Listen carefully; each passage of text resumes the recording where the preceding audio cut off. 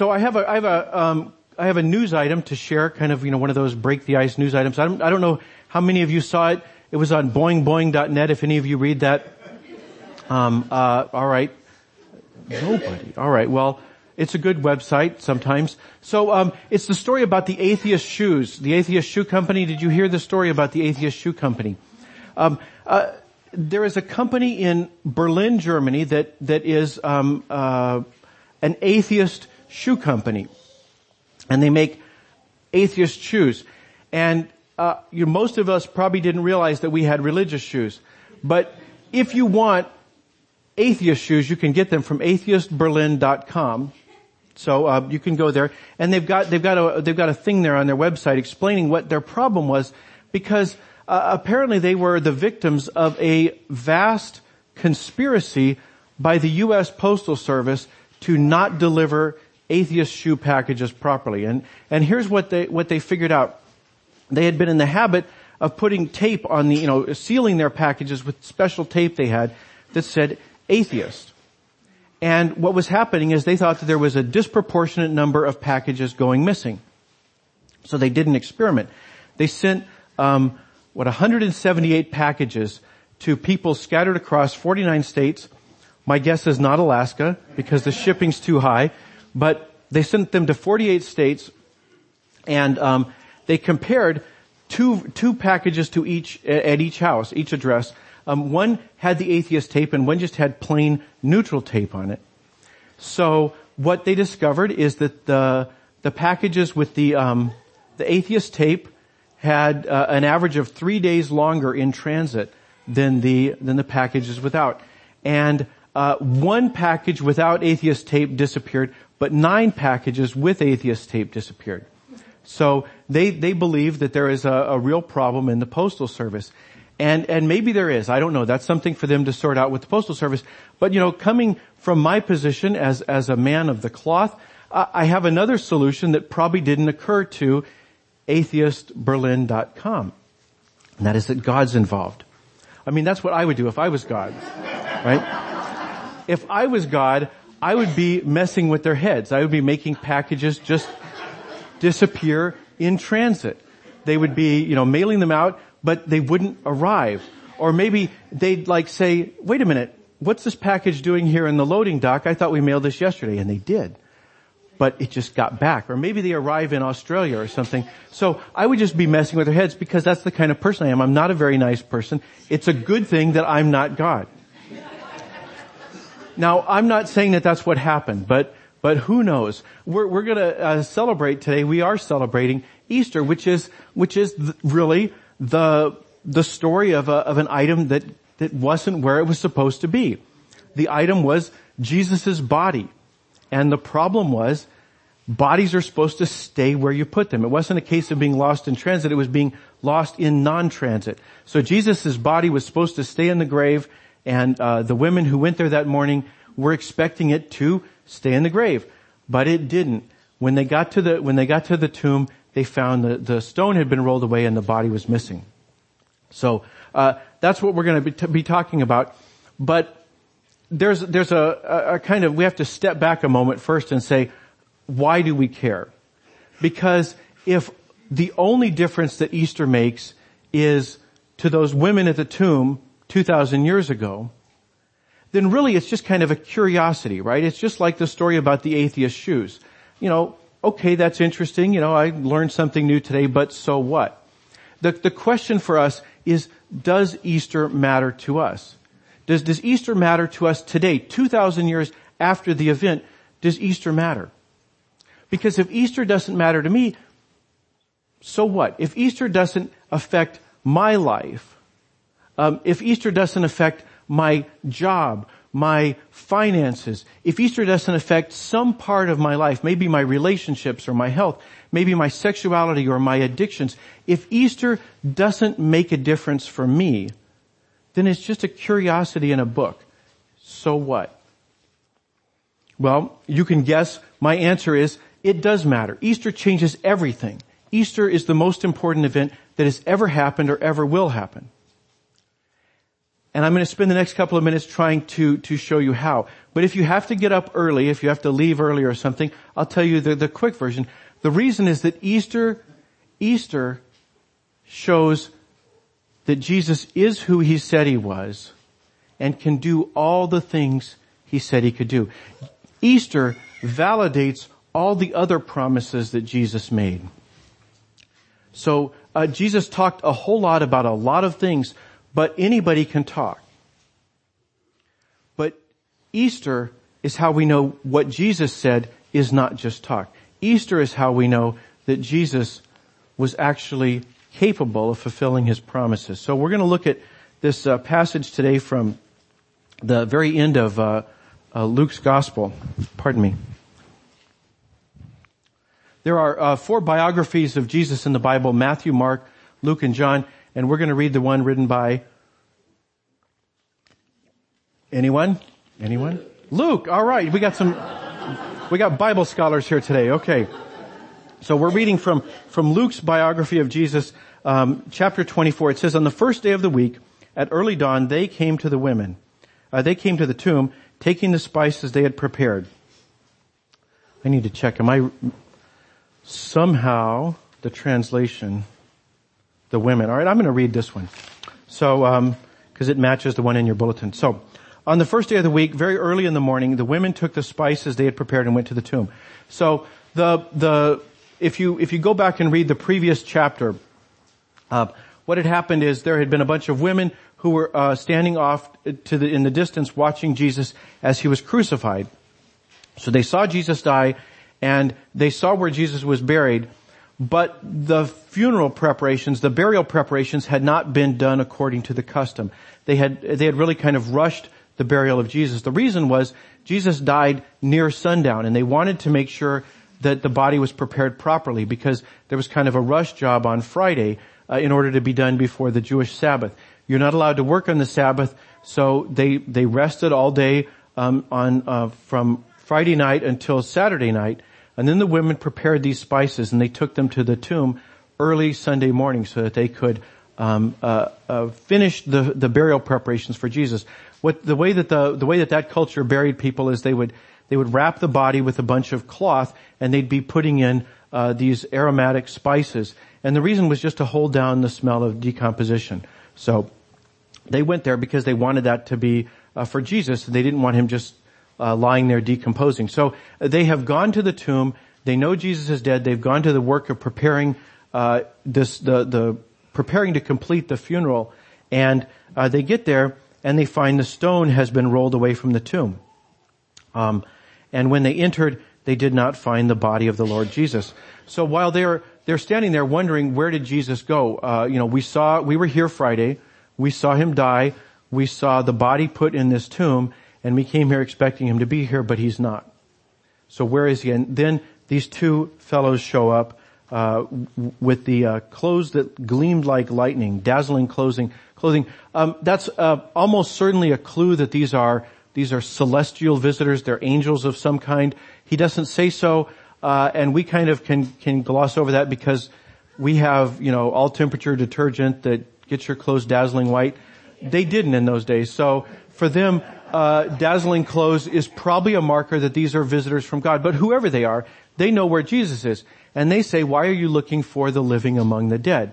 Well, that's kind of a dumb question. The women are not looking for the living. They're looking for the dead. They know Jesus is dead. They saw him die. They came here looking for the dead. But these 2 visitors, these 2 men, they say, why do you look for the living among the dead? He is not here. He is risen. So that's where we get our phrase, he is risen indeed, from these 2 visitors who told the women that Jesus had risen. And that's kind of where the story goes. Now, Jesus doesn't stay lost. If you read the rest of the chapter, there's about a page left in Luke's biography. If you read the rest of the chapter, you see Jesus appears on the road to a town called Damascus, Emmaus, a few miles away. Now, that doesn't sound as bad as it might, if you think roadkill. Jesus is not a body laying in the road. Jesus is walking down the road. He talks to some people. He ends up being invited to their inn and they have a meal together. So Jesus is alive, and in fact all of the biographies record how Jesus was alive. Jesus keeps popping in and there, here and there. He shows up with people, and so lots of people see him. And in some of the other parts of the Bible, there's letters from early church leaders, and they say how Jesus appeared to them. And in fact, in one occurrence, Jesus appeared to 500 people at one time. So Jesus isn't lost. He's just not where he is expected to be. So Jesus is missing. And they say, he's risen. And then they say the thing that makes this the most important part of the story. The reason that Luke lingers here, instead of going straight to the risen Jesus and telling us the story about the road and all the other things, he lingers here because of what these two visitors say. They say, remember. Remember. It says, remember how he told you while he was still with you in Galilee, the Son of Man must be delivered over to the hands of sinners, must be crucified on the third day be raised again. Then they remembered his words. These two visitors, these angels, men, whoever they are, they say, remember. Remember how he told you this. See, these women have been with Jesus from the beginning of his ministry. He began his ministry up in the northern part of the country, a place called Galilee, and he said these things all along, and nobody had really been able to make sense of it. The people who'd been with him, they could see that Jesus was a man of God, that Jesus taught new things about God, and God gave him the power to heal people and do miracles. And so when Jesus would say that he was going to be handed over to sinners, they'd go, I don't know, that'll make sense to me someday, but it doesn't make any sense today. He'd say he was going to be crucified. That was a form of execution reserved for the worst people. They thought, well, whatever he's talking about, it's not him. And then being raised again, they didn't make any sense of it, so they just kind of filed it away. And these two visitors say, remember how he told you all this. And the pieces come together and they say, oh, I do remember it. So these women, they remember. And then they go back and they tell the others. But the reason that what I want to talk about is why the angels, the visitors, whoever they are, why they said to remember. And the reason that they said to remember is because this was the most important promise Jesus made. It's the hardest promise Jesus made, right? It's one thing if you've got a broken leg, Jesus can heal that. Okay, that's great. He drew crowds because he was healing people. He walked on water. He did all kinds of really cool stuff, but he did that when he was alive. But this is the miracle he did when he was dead.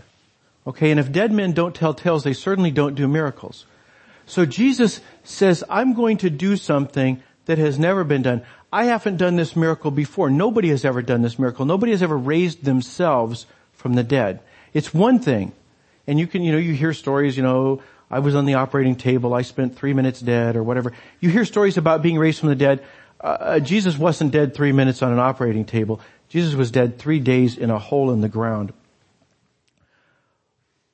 But still, nobody else raised him. He did it himself. So Jesus said, I'm going to promise you something. I'm going to be handed over to sinners. I'm going to be beaten and flogged and nailed to a tree. I'm going to be dead. I'm going to be stuffed in a hole in the ground. And then 3 days later, I'm going to rise from the dead. That is the most important promise Jesus made. And the reason it's the most important promise is it's the hardest. See, Jesus said all kinds of things. When he was talking to those women back in Galilee and all the other people who listened to him, Jesus talked about two things. He talked about the kingdom of God, and he talked about how you could get in it. The kingdom of God is this idea that if you look around the world, you say, this place is a mess. Okay, there's hunger and violence, there's wars, there's invasions, there's general unhappiness, there's misery of all kinds. There's from personal tragedies up to great international crises. If you look around, you see the world's a mess. And to say, wouldn't it be great if God ran the world, or if God ran the world the way God should run the world? That's the idea of the kingdom of God. If God ran things, then that's the kingdom of God. But that's not a new concept. Jesus, when he started talking about the kingdom of God, that wasn't new at all. All the Jewish prophets had always talked about the kingdom of God. We read an example in the passage from the prophet Isaiah. Isaiah said, he talked about the kingdom of God. He said he was going to create new heavens and new earth. The word new here means renewed. It means a rebuilt. I've got a new car because I've rebuilt every part of it. Okay, that's the kind of new heaven and new earth God is talking about. He says, remember and rejoice forever in what I'm creating. No more shall the sound of weeping be heard.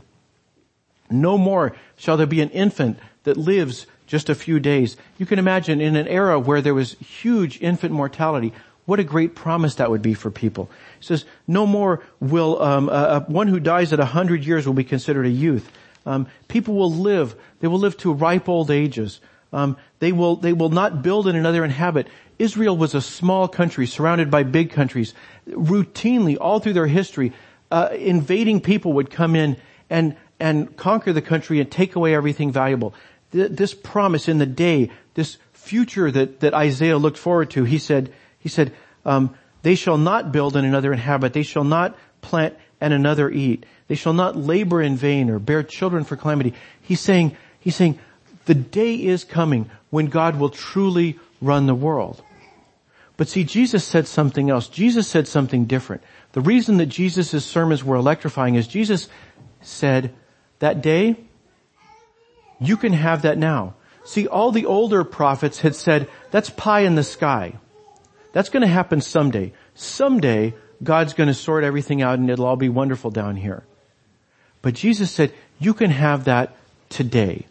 He said at the very beginning of his ministry, he said it all the way through his ministry, Jesus said, the kingdom of God has come near.